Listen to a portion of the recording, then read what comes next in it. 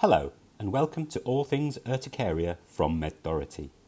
In this session, Professor Marcus Maurer will be discussing UCare, specifically about what it is, what it does, and how UCare looks after patients with urticaria. So over to Professor Marcus Maurer. Hello and welcome to All Things Urticaria, the podcast by the UCare Network. UCare, what is that? It's the Urticaria Centers of Reference and Excellence. My name is Marcus Maurer. I'm here at the UCare in Berlin, and I'm joined by my friend, colleague, UCare co-founder, Ana Jimenez Arnau from Barcelona. Hi, Ana. How are you, Marcus? I'm good. I'm good, especially since I get to discuss UCare with you today. Of course, this is a network that you and I and many others have built over the years. But when I think back at the very beginning, it really was the need for a network that brings all of the world's urticariologists together. How do you remember the beginnings, Ana? I remember the beginning because we were really very few people who were lovers on urticaria. And I remember you in a plenary lecture saying we need to create a network. That was in Vancouver during the World Congress on Dermatology. It is true. We met and we said we need criteria. We need to talk about what this network wants to do and how it does it. And then together with some more friends, we put together these criteria and published them. And I think that was 2016, 4 years back already. There's 32 criteria. 32. They fall into infrastructure, they fall into the setup and education, awareness, research. Yeah. The scientific point, but also there is some criteria on advocacy. Correct. Yes. Because we want that the UCare network is not just for science, pure science, high-level science, but also should be involved in education and in promoting urticaria and urticaria knowledge among the patients. That means it is more than just a group of medical doctors or specialists. It's multidisciplinary. That means we are dermatologists, allergologists, internal medicine, immunologists. We are open to everyone who really loves urticaria. It is. And I remember, Ana, one of the things that we really wanted to do is push the borders. I remember all of this curiosity and hunger to learn more about urticaria and the insight that we can be good by ourselves, but we can only be excellent when we do this together as a group, as a network. And this is really what drives the network and what has led to fantastic projects. Yes. I agree with you because maybe I can see many patients on cold urticaria in my hospital, but we will not get never enough number of patients in order to be prospective, multi-center, and give global information, which will be really realistic. You're right. And since the 4 years, the network has grown steadily. There's now 110 UCares in 38 countries. Amazing, really. And these criteria, they held up. No, everyone meets these criteria, and a lot of centers are working to fulfill these criteria so they can become UCares. And then you and I, we do a lot of audits because this is a peer-reviewed network. Ana, in your experience, what are some of the struggles that centers have to meet the UCare criteria? I think that people do not apply sometimes because they are afraid that do not really fill the complete criteria. But if they go through the one per one and they try to follow, it is a very easy way to organize by themselves the department and to check that they have enough material, enough number of patients, enough capacity of promoting the disease, and maybe they are failing some tests to do some diagnosis, but this is not the critical point to do not be an UCare because we can really, it's not so difficult if the clinical criteria are very clear. Then two things, just if we follow the criteria will help everyone to organize themselves in their unit. And if they want to apply, we will help them to be a new care center. Absolutely. I've had interested centers come and visit us here in Berlin. I'm sure the same has happened to Barcelona, and many of them write emails and get on the phone, and yeah, we try to help whenever we can, and oftentimes that makes for the start of a wonderful joint project. I think one of the things I like about these audits, we're not going there to control the centers per se. We're trying also to learn something from these centers. And Anna, I told you this before, but the team here in Berlin, they're always a little bit critical when I go and do audits, because I always bring back ideas from other centers that I want to implement here at the center in Berlin. This is true, because we learn from each center. I remember when I was in Korea, I discovered many publications done by them. We've learned from the different centers. Absolutely. And yeah. I remember many audits, but I remember visiting Kanokvalai Center in Bangkok, and I was just amazed, not just by the size of the team Kanokvalai has there, but how well structured, how organized it all was. Look, this truly is bringing so many skills and so many different backgrounds together. It's just a fantastic activity. And already we've done some projects are already finished, no, Marcus? Now there will be published, some of them, which really are involved on logistics and medical information.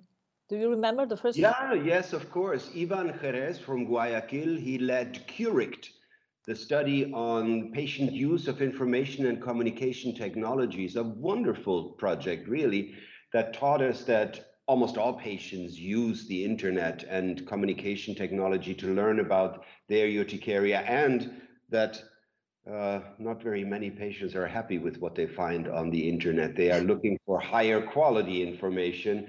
So we do learn from our patients. Hey, what is your favorite UCare project so far? You remember the pregnancy and urticaria project led by EMEC, and there was also UVersiku, the urticaria vasculitis project by Hannah. What I like from the projects is that they are really asking for very simple questions that we already address day by day, because regarding the pregnancy, we have different experience about how the hormonal factors influence in the disease, and we have different experience with different type of the patients. And then we include everything together, we have a more accurate approach. And this is a very simple question. And the others which are addressed also, even with the differential diagnosis with urticaria vasculitis and vasculitis, which is higher in the level, in fact, because we will go to the pathological criteria and so on. But for me, one of the most important is cold urticaria, because I like inducible urticaria. I like very much. And we spent time using these new devices and technology in order to assess accurately the thresholds, because the message that we should do an accurate diagnosis, not just based on the history and the clinical history, for me, is very important.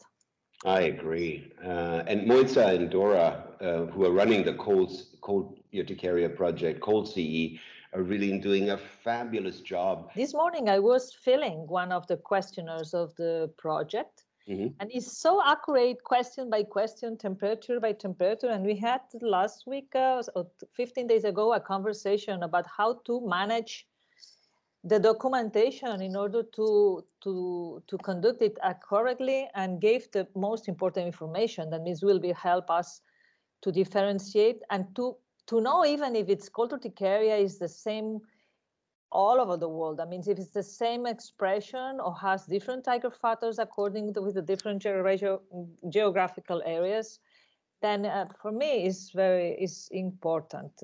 All of them are important, but I like it. All of them are important, you're right, and many more are starting. Cholinergic urticaria, urticaria in children. We don't have enough time to name them all, but they're all on the website. So those of us who are interested should definitely join them. How about CURE? What do you think about this chronic urticaria registry that the UCare network is running? Oh, the CURE is the first project, is the most important project inside the UCare network. Although if you are not a UCare center, you can be involved in the CURE, but CURE is the only one international register on urticaria. That means we have one in Spain, and I suppose you have one in Germany, but this is really international. Then there's a lot of information in this network registry already. I think more than 3,000 patients are included already, no?